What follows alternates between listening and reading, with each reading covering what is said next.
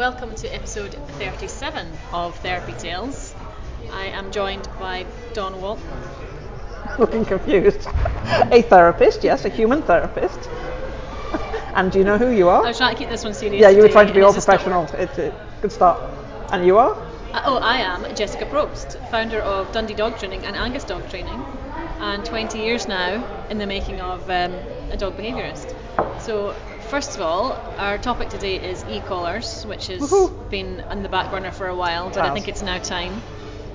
But I'd like to also comment on some really good news, which is our stats have come out and we are in the top 10% of podcasts shared globally, which is very exciting for us. Yeah, so every year Spotify do a what they call Spotify Wrapped, which is a summary of your stats for the year. Now, anybody who's listened to the podcast enough will know I love stats.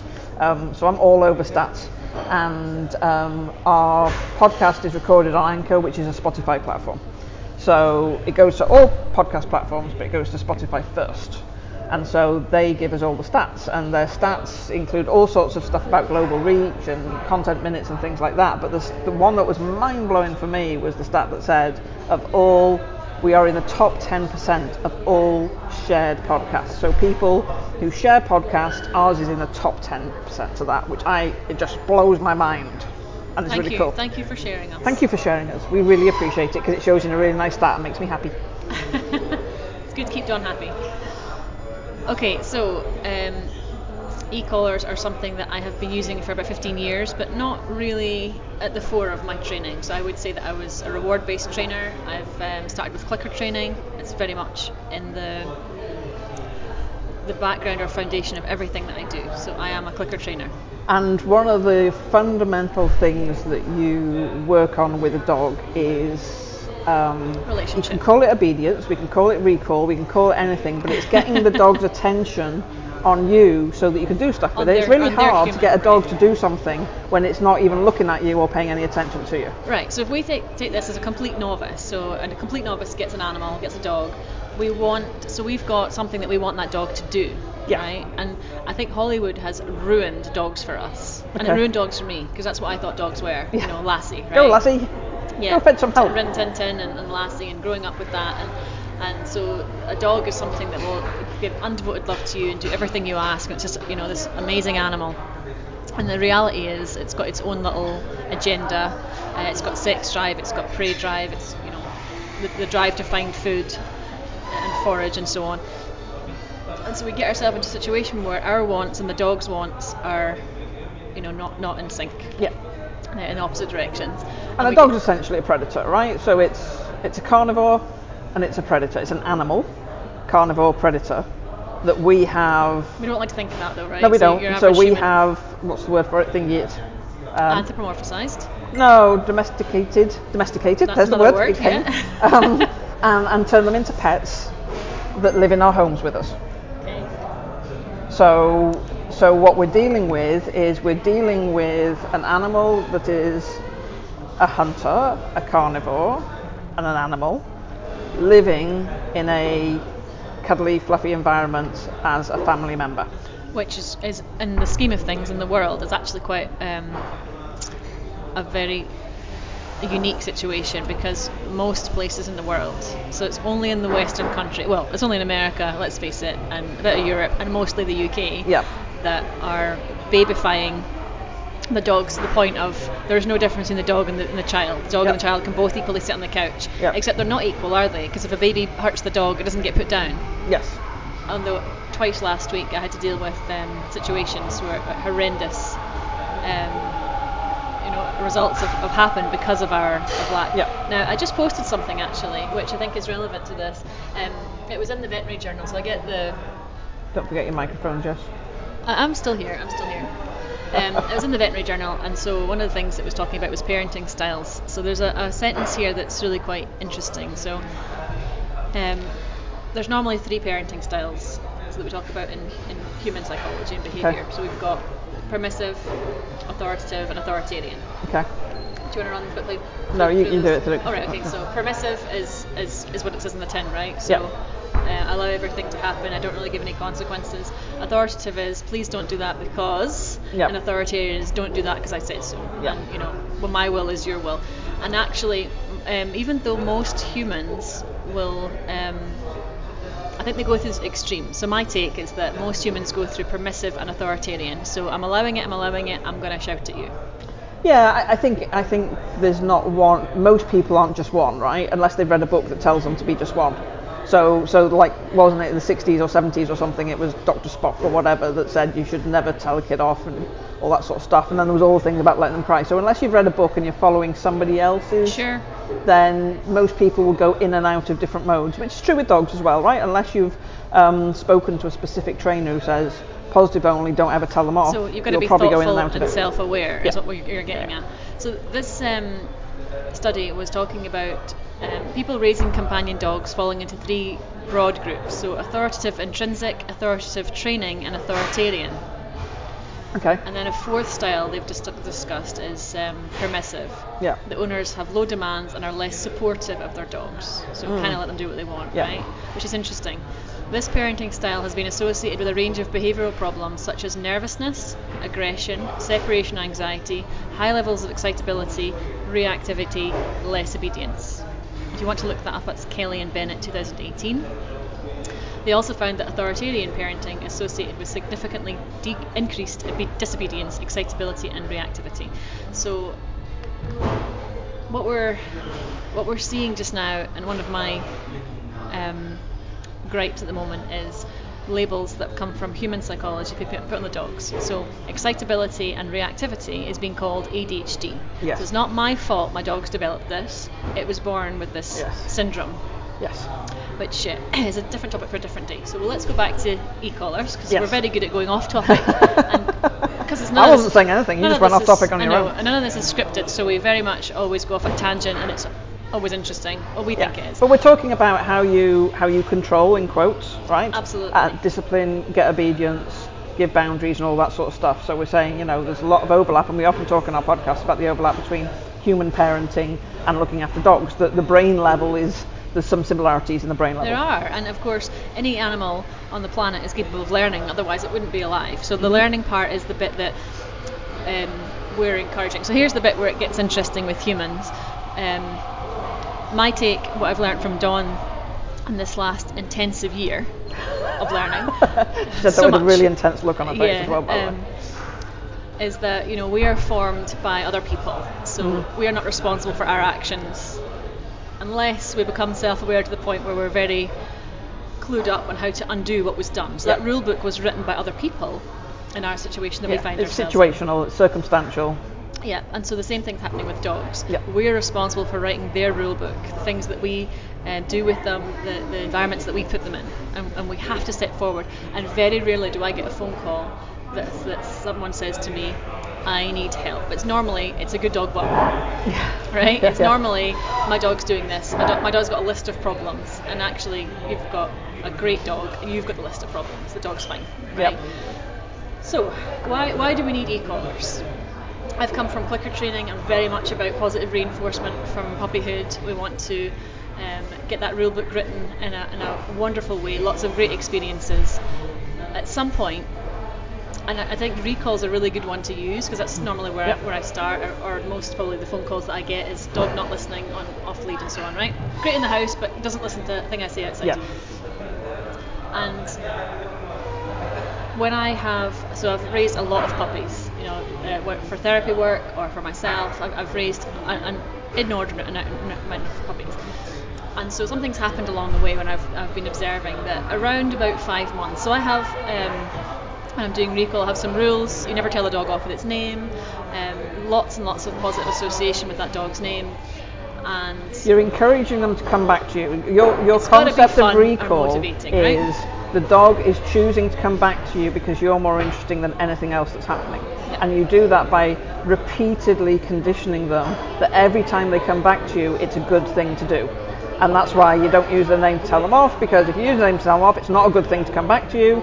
You don't shout at them and kind of constrain them when they come back to you, because again, it's not a good thing to come back to you. And you give them a treat for coming back to you so that they can go, actually, I'd like to choose to come back to you because that's where the treats are. But you're doing it through so much repetition that it's not even a choice by the time they're Absolutely. doing it. They're just It's automatically going, completely I heard conditioned. you wanted me back there, I've come back again. I don't even know why I'm doing it anymore. My just legs are bringing me back to you. It's a completely conditioned subliminal response. They don't know why, they just feel compelled. And there's no shouting, and there's no screaming, and there's no tugging on a collar or grabbing the lead and pulling them and strangling them or being dragged around by the dog, because the dog is making a choice to be by your So side. you've seen lots of puppies come through this year as well, and you've seen me not use e-collars or long lines or collars or anything on the dog. It's just the dog and the dog's working for. And regardless of actually if it's a puppy or an adult, to be fair, because there's most of the dogs that come. And I've seen you with a litter of puppies following us around the park. Well, as you know, I'm kind of going, what happens if? And you're like, they're fine, and they just keep together. There's kind of a pack way of being. And then there's the happiest go luckiest puppies able to sniff and enjoy things, but there's no shouting, there's no telling off, and because you don't have to. Yeah, and then we're creating this normality of normal is off lead, not I'm restrained, I just want to go pinging off across the park, but actually it's normal to stay with you and hang out with you, so that's how we're going to grow up. So at some point along this perfectly structured journey of positive reinforcement, and it's normally about 5 months. So I'll give you an example with my first dachshund. So her name's Giselle. Belly is her kind of cute everyday name, and she was a day before she was 5 months old. Perfect recall, and that day she was sniffing a dead crow or some sort of thing that was disgusting. And I called her as I normally do, Billy, and she looked at me, and she looked back at the dead thing, and she went and she made a conscious choice to say, not right now, I'm doing this thing, right? Yep. And that bit in time there, and it sticks with me because every dog, I could tell you, for the past 10 years or so, I could tell you exactly at what point, either a day after or a day before or 2 weeks after. It's around about 5 months where they start going, what if I don't come back? Yeah. And that's the bit that we aren't expecting or we are getting wrong, because I could have had a number of choices at that point. I could ignore her, I could keep calling her. Mm-hmm. So, and there's always increasingly loudly and with more frantic stuff behind I could shout at her, all sorts, right? I could get her on a lead and pull her away. So there's a number of things I could try and do, but each one of those has a consequence of learning for the dog. Yeah. Every single one of those things. Whatever action I take, there's going to be an equal or opposite reaction. That's physics. I love putting some physics in. Okay, so what I did was, it was a frosty morning. Right. I had gloves on. Yeah. So I took my glove off and I smacked it against the ground right next to where she was and gave her a fright. Right. She actually went, oh. And then she looked at me, I said, good girl, and got my foot out, and she came to me. Right. So what I did was cause a distraction enough for her to go, oh, I'm supposed to listen to you, haven't I? One time. Yeah. Now, obviously it happened again over the course of her growing up, right? Now, there would have been a point in time where I would dare not tell this story because I gave that dog a consequence and a fright. Oh my God, isn't that terrible? I'm a terrible owner. You broke state. Right, so she's now in Duncan of Jordanston being a therapy dog and bringing so much joy. I can't tell you how many lives this dog has changed, right? But this is a dog that has high prey drive. This is a dog that is a natural hunter, and yet she can go anywhere and be off lead and listen to, take commands, has obedience, and it all starts with a tiny little seed in their head. What if I don't listen to you? What happens? Yes. So if I keep telling her, come here, with her name, Belly, Belly, Belly, Belly, and then undoing all the training by teaching her that when I say something, you can ignore me, that's perfectly fine. Right. If I start shouting at her, I start giving her a fear of me. Yep. And if I ignore her, I teach her that's acceptable. So that's permissive, right? Do what you want. Yeah. So there's always a consequence of action. The consequence of action of what I did do was make her pay attention. You broke state. Take the reward. She was in a state. She was. Focused on something. Yeah. You gave her a distraction to break state. And then you had to be able to do something, right? It would not have been enough, right? It would not have been enough to break state. The breaking the state was not the action here. So this is where people with the e-collar get it so wrong, where they think that the e-collar is something that's affected. That's the break state, right? They think the e-collar is doing the action, but the e-collar isn't. The e-collar is breaking state so that you can then do an action and it has an effect. And why do I have great success with just vibrate or just tone on this machine? Whereas I can give it to somebody and they can have that dog a week later completely ignoring everything. Yeah, absolutely, because and the They're vibrate, relying on it, right? you know, just again for the people who don't know anything. If I heard of e-collars before I'd met you, I'd be thinking you're zapping your dog, right? The traditional view of an e-collar is zapping your dog. But actually, if you put your hand on, it's a vibration like a TENS machine, or your mobile phone vibrates. But can I just say to you that there are different types? So Yes. we call them in the e-collar world hot collars, the cheap ones that you get off Amazon for 30 quid. I wouldn't use them. So No. I wouldn't put them on my dog, and I don't recommend them. You No. know, the ones that we're talking about are several £100. Why would I spend? I mean, my unit with 4 dogs on it is 500 and something pounds, right? Yeah. Why would I spend that much money to be cruel to my dog? So it's And it's not teaching them anything other than I want to avoid this, and we know only as good as the handler, right? It is, and we know with kids, you know, if you look at the Carol Dweck stuff on growth mindset, that any reasonable educational organisation will have looked at. If anybody doesn't know about growth mindset at this stage, you're just off your trolley. Where have you been?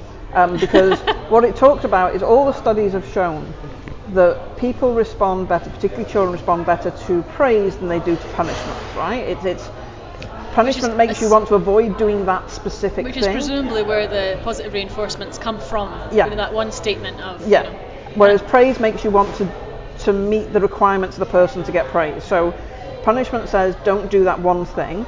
Praise says decide for yourself if this is going to be a good thing to do. And in a human person who has the ability to make that decision, that works really well. So growth mindset says instead of saying you did really well in your test and got a really high score, or you did really badly in your test and got a low score, you say you tried really hard. Because if you've got a high score, you've set yourself up for an expectation of failure next time, so you're not going to want to find that. Whereas if you get a low score, you're like, I'm rubbish and I can't do it. Whereas if you say you tried really hard, then it's in your interest to try again, right? That's a good thing. So that's what growth mindset is. So we know from that punishment is not the way to get the best out of somebody. And same with a dog. Punishment is not the best way. But how do you praise and encourage a dog to want to make you happy and want to do that? It's not so simple with a dog. It has to be a conditioning. It's never going to be as simple as don't ever punish and always praise. It's not going to be as simple as that, especially when a dog's doing something super dangerous, right? Mm-hmm. So many of my clients just now have got aggressive dogs, and I think that it's really important to state that we don't use e-collars for reactivity. No. So reactivity is a separate issue. We need trust, and so it's not a case of zapping a dog. I actually hate that people would even assume that was a thing. Yeah. If I would have put a collar on Tristan when I first got him, I would have been bitten or mauled. Yes. Yeah. So causing any discomfort or stopping the thinking would have the dog turn on you. Yeah, it's not a thing in itself, right? It's not a punishment. It's not a thing in itself. It's not the thing. So but then sometimes it requires a people little bit of intelligence, right? And so what we're seeing is people uneducated making assumptions rather than actually looking into it. And I've invited so many trainers to come and walk with me and see, because I think one of the rumours out there is that dogs that are trained on e-collars are robots, right? Because they're all walking next to my leg, terrified of consequences. And actually, if you come out on the walks, you'll see how naughty they are and how much freedom they're allowed to explore and sniff and play. But also how many good choices they make, right? So we've got Tristan, a dog who has done some pretty serious damage. So he's a Belgian Malinois. Yeah, and I've had him for a year. He's 2. He's come from the kennels where the police wouldn't even go into the kennel to look at him. They walked on by and went, no, he's not. He was super, super stressed, wanted to kill everything. In the house, he was pushy. So if he was laying across the couch and you tried to get up or off, he would growl at you. Yeah. He's now tolerating dogs humping him, biting him. Yesterday, Jewel, the shepherd, was out yesterday, biting him. Right. I had him on a lead next to me, trying to get him to get his dog. Yeah. And she's nipping him, and he's just looking at me. Where's my frisbee? Right? And it's just astonishing, isn't it? How you can have a reactive dog who would have killed, to now going, I'm going to ignore all that. And he's still Tristan, right? So he's not. He's still not. So you see the videos on TikTok or Instagram or whatever of these kind of super well trained shepherds, and they're just a joy to watch. But they're not always like that. They're in work mode when they're doing that. Absolutely. And it takes so much work. And if you look at every single one of these videos, what you'll see is a dog looking up at its owner. Every single one of those videos, what you'll see is the dog almost never breaks eye contact with the owner. So all of your training from an outside perspective, is about getting your dog to give you that eye contact so that you can then do the next step with it. Yeah, and that's got nothing to do with e-collars, Yeah, right? it's nothing to do with e-collars, but if your dog's like halfway across the park, about to eat something that could be poisonous, and you want eye contact from your dog, that's pretty tricky. So one of the things that I'm playing with just now, I mean, this is deeper level stuff, and I still want to talk about, surface things, but deeper level stuff is, I've been playing with one of the top trainers in the world. So he's won like the champions for, and it's quite interesting. His name's Ivan Bablanov or whatever his name is, Russian guy. Maybe even not Russian, Eastern European, I don't know, somewhere over there. He's got a lovely accent. So, but he's got top bred dogs, right? Specifically bred, raised really well from a young age, and then doing really well with them, right? Surprise, surprise. Yes. Put a great dog with a great trainer. And a little bit of me is like, oh, wouldn't it be lovely to have a dog at that ability? Sorry, to work with a dog at that, from a young age, and dump Tristan and get a puppy and start again, right?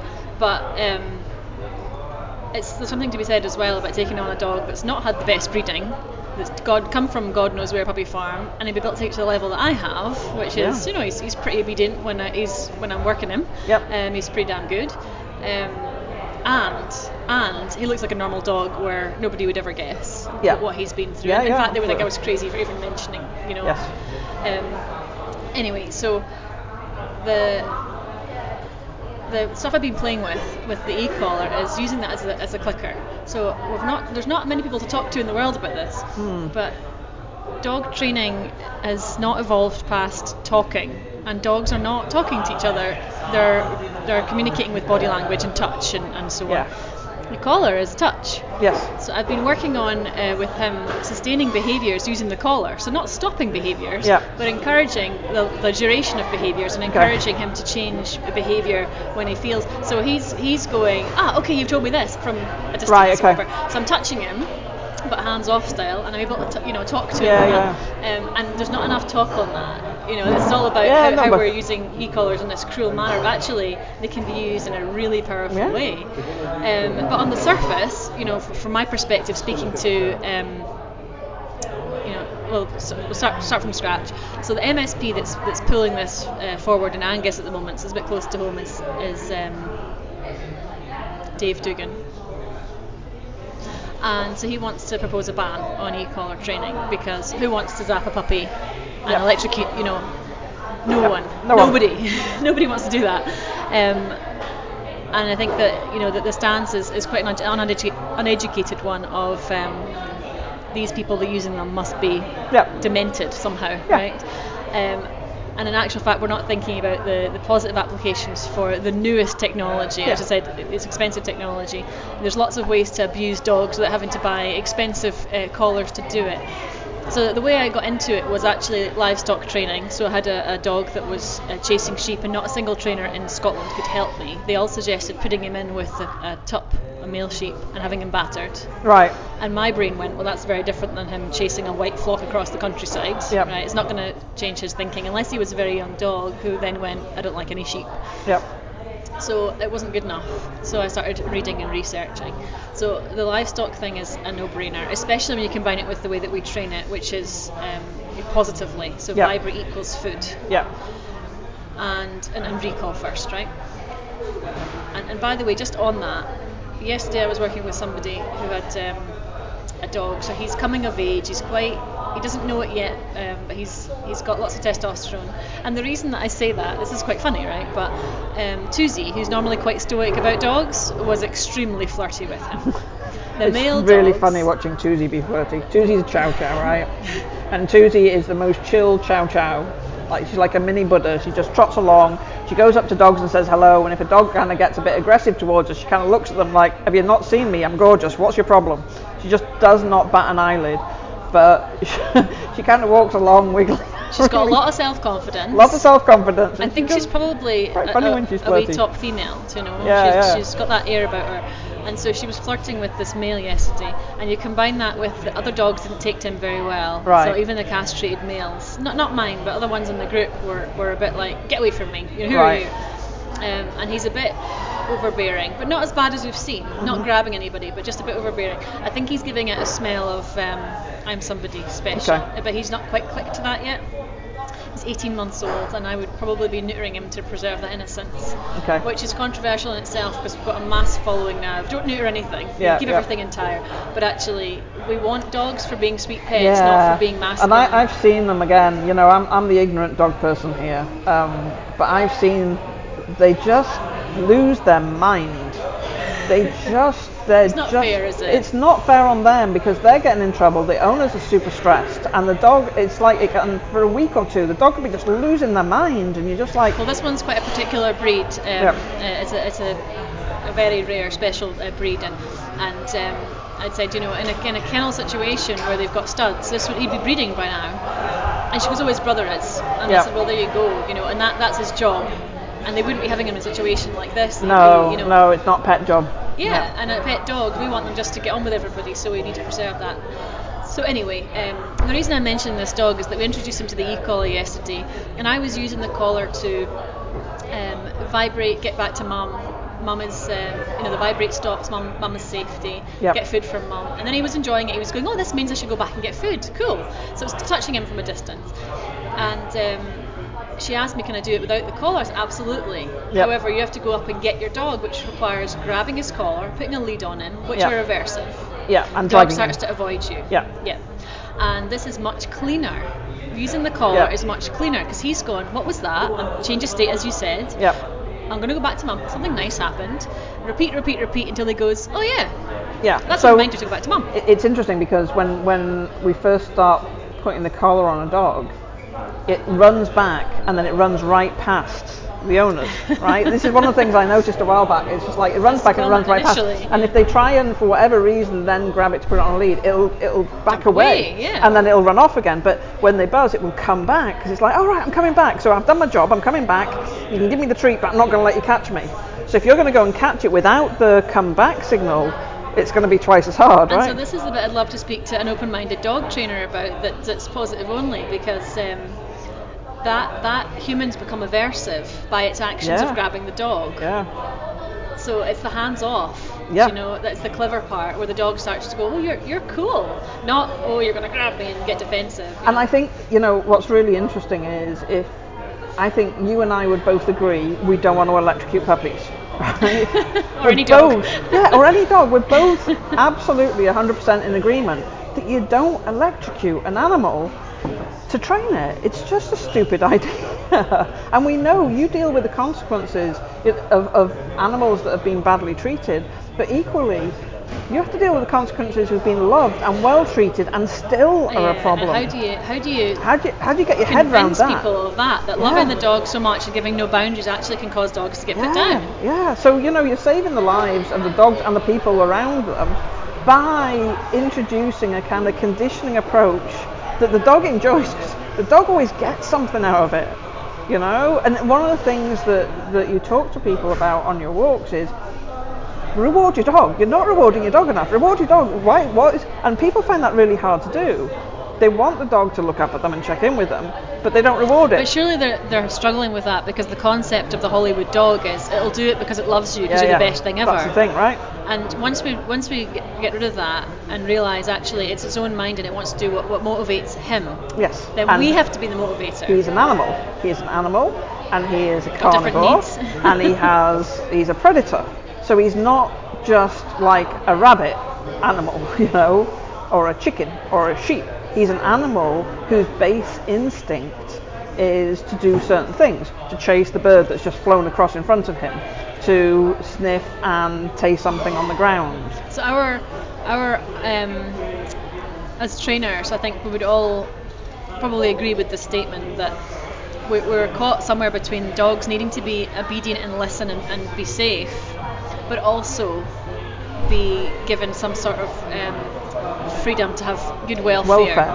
Welfare is important. So we've got to have this this thought of both sides. What keeps the dog safe? And you know, fair enough. Some people think that living on a lead and being restrained its whole life is perfectly acceptable, or living on a long line and being pulled. I don't. My opinion is absolutely not. Yeah. I think that's much more aversive, being yanked about by the neck, and especially now that I know what I know about the body. You know, I've learned about shiatsu, I've learned about muscles and the skeleton. We can't. People put harnesses on them to avoid that, right? Yeah, which is the exact opposite of what's happening. You're putting tension places where, it's a nightmare. It's an absolute nightmare. And as far as I can see right now, it's giving the dog the freedom to make choices and the freedom to move his body correctly and unrestrained is kinder. Mm-hmm. So how do we do that without having it on a lead all the time? Yeah. Right? It's just bananas. The whole thing's bananas. Well, I think that's what most people would argue is, well, okay, I totally get your point that having a collar around its neck and yanking on the lead is not good. I've seen that, the dog's panting and pulling along the road and being out of breath and all. So we put them on a harness, and that's better. That's better for the dog. We're looking after the dog's welfare. Now, I know countless people from being on your walks that have ended up with broken legs and wrists and things like that because the harness hasn't got any level of control. But also the vets are now saying that the dogs are growing not the right way that they should, not correctly. It's affecting their structure because they're forming really tough muscles up front. They're putting a lot of strain on the front of their body because of the leaning into the harness. Yeah. So we're all getting it really, really wrong with what we're doing, and so it's about balance. It's got to be, about, and I can absolutely raise a dog without an e-collar. Yes. I can absolutely do that. But we're getting into a society now where everybody wants. So it's actually got to the point where I'm embarrassed about Tuesday being able to be off lead, because people can't achieve that with a chow chow. No. Or a husky, or a Shiba, or an Akita, right? Yeah. And yet I've had all of those, several. Mm-hmm. In the case of huskies, I've probably had about 50 now, and 100% recall. Yeah. 100% of those dogs can be off lead. Yeah. Not with e-collars, by the way. That was well before I had e-collars. So it's the way that I train, right? Yeah. Give freedom. Get them motivated. Reward lots. Never shout at your dog. Never punish your dog after an event. Yes. In fact, punishment. What I'm taking as punishment now is very different than a correction. Yes. Punishment is, you did that, I'm going to give you a consequence. Correction is, you're in the middle of doing that, I'm going to help you do a different thing. Yeah. And then reward you for doing the right thing. Yeah. So correction is, as you said before, we should minimise that, and we should definitely be reward based. And the interesting thing is we can use collars in a reward based manner. Yes.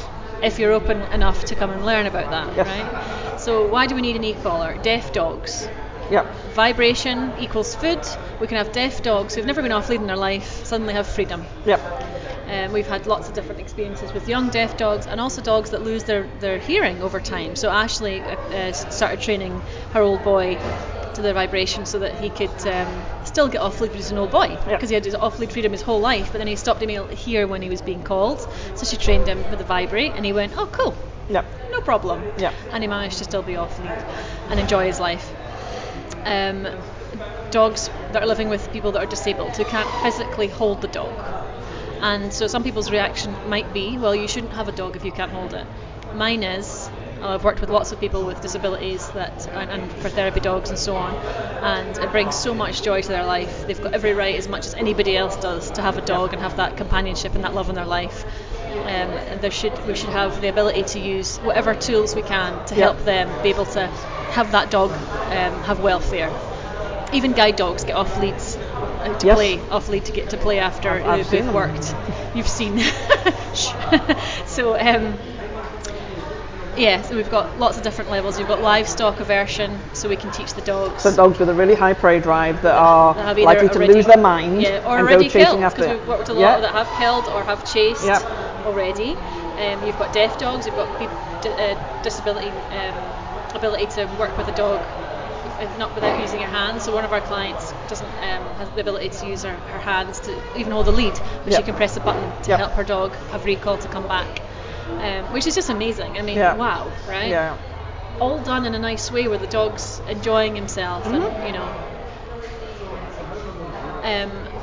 and then of course for your average dog, recall and I'm going want to call it super obedience, not just come back when you feel like it, but conditioned and a subliminal response to the point where the dog goes, I don't even know why I'm doing this. Yeah, my legs are bringing me back to you. It's just great to come back, and the happiness. And every person that comes on our walks regularly who has either used collars or been around the collars will say the same thing.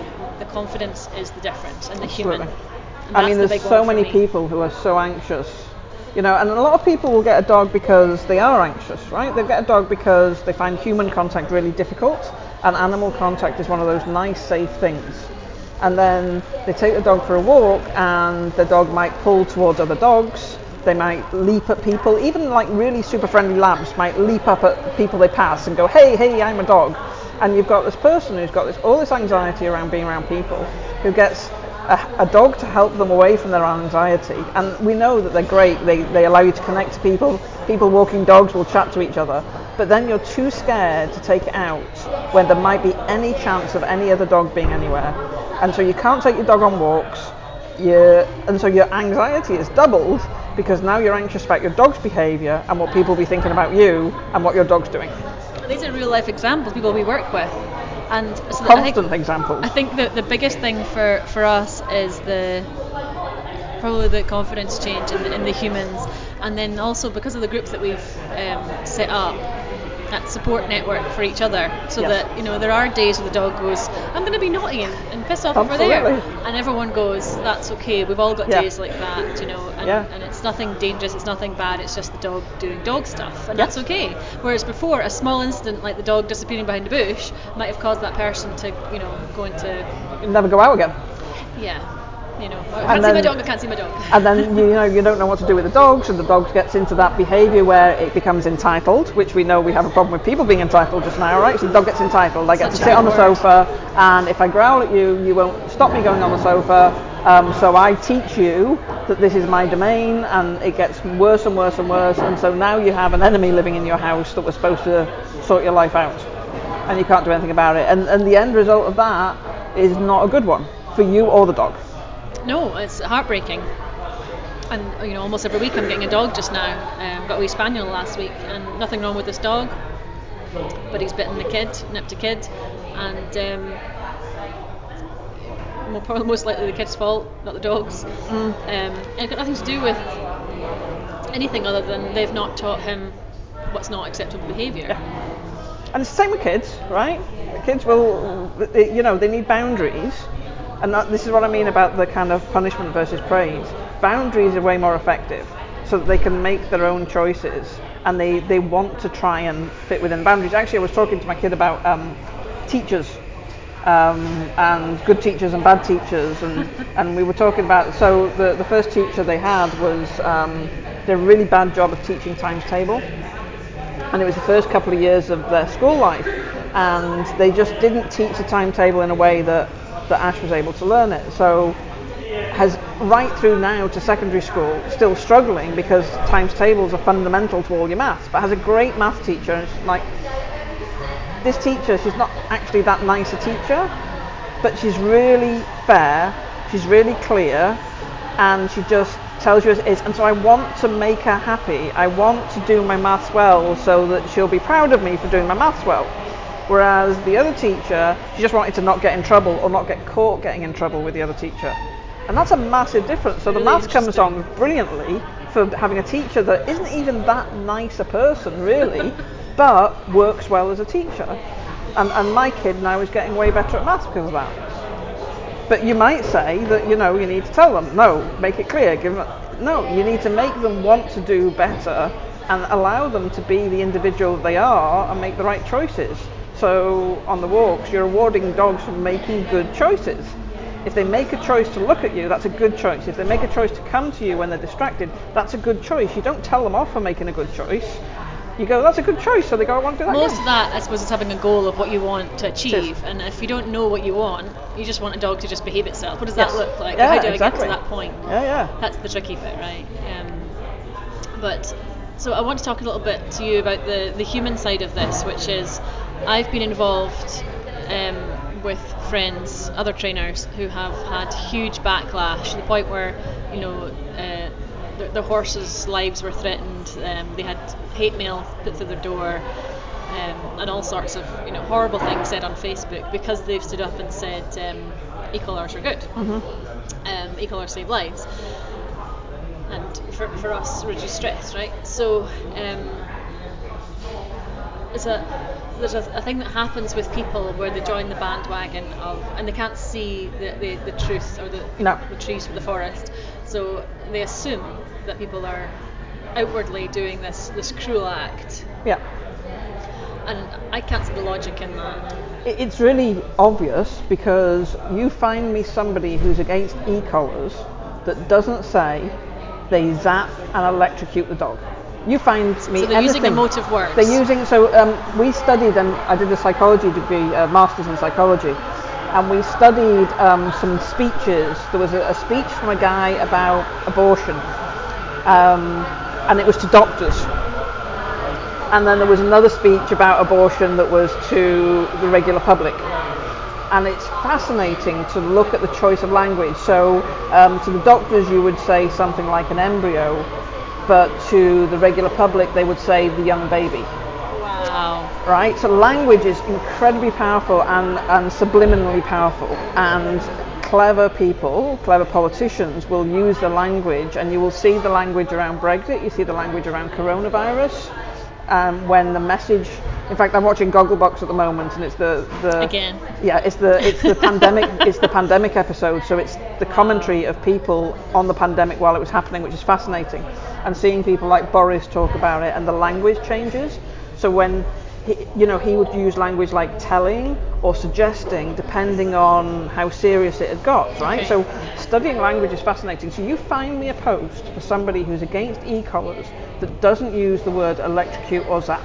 You find me that. Now, any of us, we read sticking a collar on a dog that zaps it, that's a bad thing. We're all going to react the same way because we all love our dogs, right? So it's all down to language. So if you said language of touch, vibrate, attention, break states, if you were talking about things like that, people would not be quite so strong in their reaction. They'd need to know a little bit more.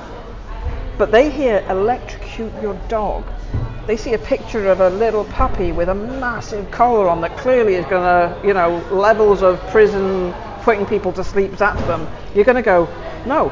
And you and I would go, no, you shouldn't do that. No, we would, yeah, of course. And we would never do that anyway. The puppy picture is astounding. I don't think any e-collar trainer would ever go, yeah, that's what we do. It's just really interesting. But I think that I don't understand why other trainers who presumably have some intelligence about them, because they need to be able to think to the future, and we're always thinking what we want to achieve and so on. So why would they not be curious as to what's going on? Why do they think that we all believe we're right? Right, so you watch any discussion that happens on Facebook, and I say watch, so you sit back and observe people commenting on the Facebook or any social media platform. What you will see is two people who express their opinion. Those two people will probably engage in a kind of tit for tat. Both of them will then express their opinion louder with more quotes facts, right? And then eventually most people will end up getting personal when the argument, they've run out of facts, and they'll just start getting personal. So this is what they do. So many years ago I did a TED talk, and there's a lady called Niamh McDade who is a lecturer at Dundee University in forensics or something like that, I think she is. Can't remember, might be doing her a disservice. I know she does lots of work, and her TED talk was on how you get jurors to interpret evidence that's presented by experts. Because jurors are people like you and me who get called up to decide whether somebody's guilty or not guilty. And as part of that, you basically have what I think of as a sales battle between the defense lawyer and the prosecution lawyer, right? It's whoever puts their case forward strongest is the one that wins and does the best sales pitch, so the jury buys into it. And usually what they will do is they will bring expert witnesses. But the defense and the prosecution can both bring an expert witness. One of them will say this is why they're guilty, and one of them will say this is why they're not guilty, both of them presenting valid scientific evidence. And so Niamh was talking about how we kind of educate jurors on how to interpret scientific evidence. So the interesting thing is, we all believe we're right, because we've researched or we've heard this story or we've read this or somebody we know has done this. And then what we don't do when we're engaging with somebody else on the topic is go, tell me more. I'm really curious to see what you think about it. And then what we also don't do is go, I hadn't thought of it that way. Let me go process that. You find me a discussion where you hear people, what you hear, whether it's agreeing or disagreeing, it doesn't matter. You will hear people go, I'm agreeing because blah, blah, blah, blah, blah. And I'm disagreeing because blah, blah, blah, blah. And if you're an agreeing person, you go, yeah, that's a really good point. And if you're a disagreeing person, you go, yeah, that's a really good point. So people aren't curious in that way. Well, I guess the evidence supporting what you're saying is that people tend to only come to me when they've been through other trainers, and sadly I'm getting to the point where I'm renowned now for taking on the aggressive cases, so yes. They all end up coming my way, which means it's very hard for me emotionally because you see the worst side of everything. Yeah, and even answering the phone is risky now. I don't want to hear about a kid that's been bitten or a dog that's been killed. It's hard. It's really, really hard. Dawn's training me how to be a therapist, so in 20 years I can have my little grey bun and my glasses. I'm not. You're just absorbing it because you're curious. But there have been trainers that have come along this year. We've had 3 that have come along and said, actually, I feel like I need more now. We're getting to a different class of dogs and people. Pretty serious for different reasons. For genetic reasons, there's lots of backyard bred dogs coming out, so there hasn't been care taken over their genetics. And the government's doing lots of work on, go to an appropriate breeder, right? You see adverts on choosing a breeder, and you hear. I'm going to sneeze in a second. 1 second. You hear the stuff. It's on the radio. It's on the TV about.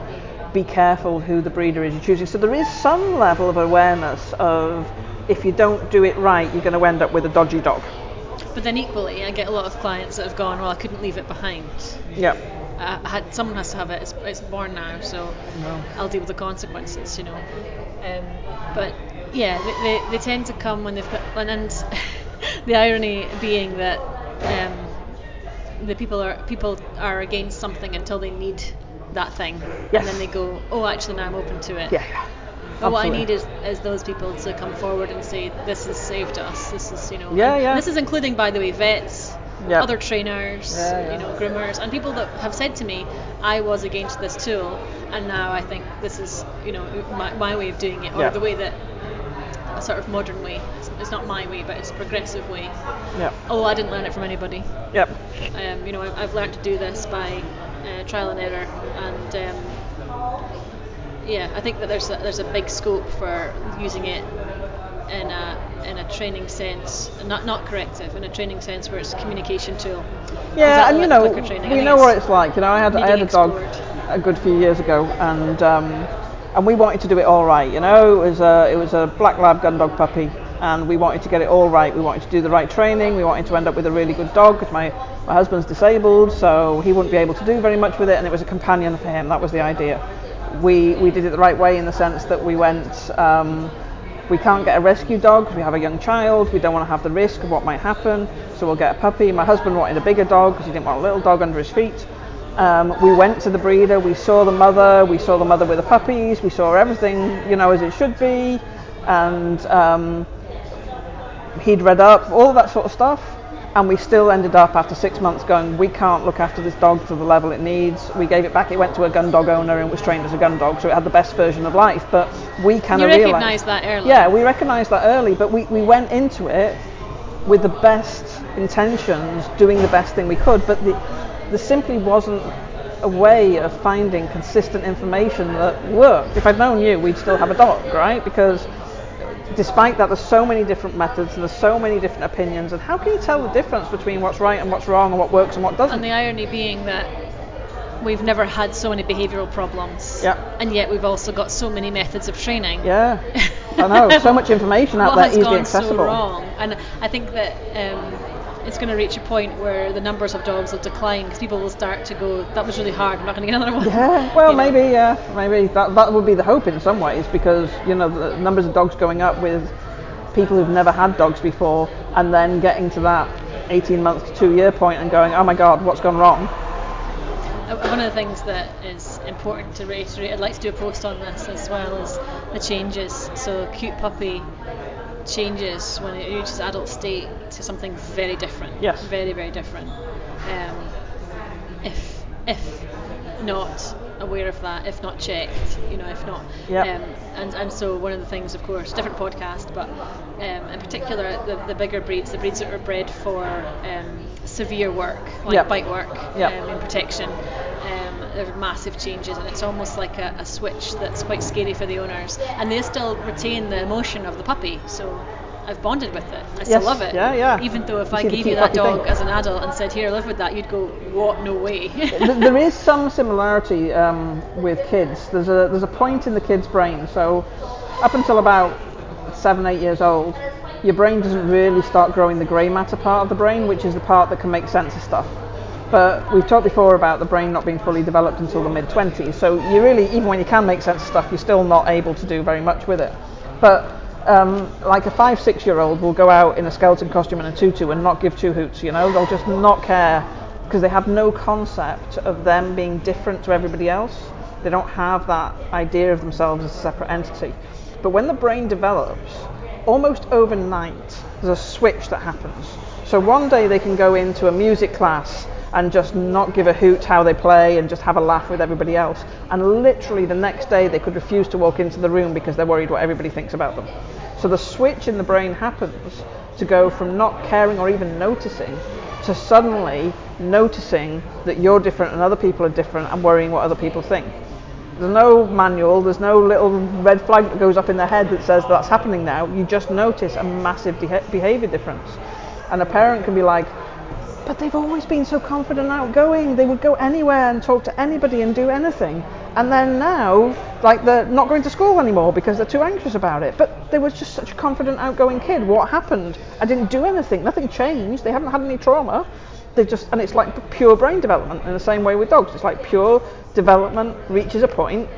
Teenage brain kicks in, adult brain kicks in, and something switches. And you need to catch it. And so, just to end on a joke, do you think that people that were considering having a child, if we gave them a naughty teenager for a few weeks to babysit or teenage sit, do you think that would put them off? No, because they would think that if they'd had them from the start, they wouldn't have had that problem, okay. Right? In the same way as with a bad dog, right, or a dog that's got behaviour problems or aggression, it wouldn't have happened if you give me a puppy and I'd been able to love it since I first got it. Yes. Love fixes everything. Love fixes everything. That's us being sarcastic. Yeah. Or passively aggressive. No, sarcastic. Passive aggressive is no fun at all. Sarcasm is loads of fun. It's no fun at all. This has been Dawn Walton, Queen of Sarcasm. I have t-shirts to show it. I know. Right, thanks for All listening. right, thank you.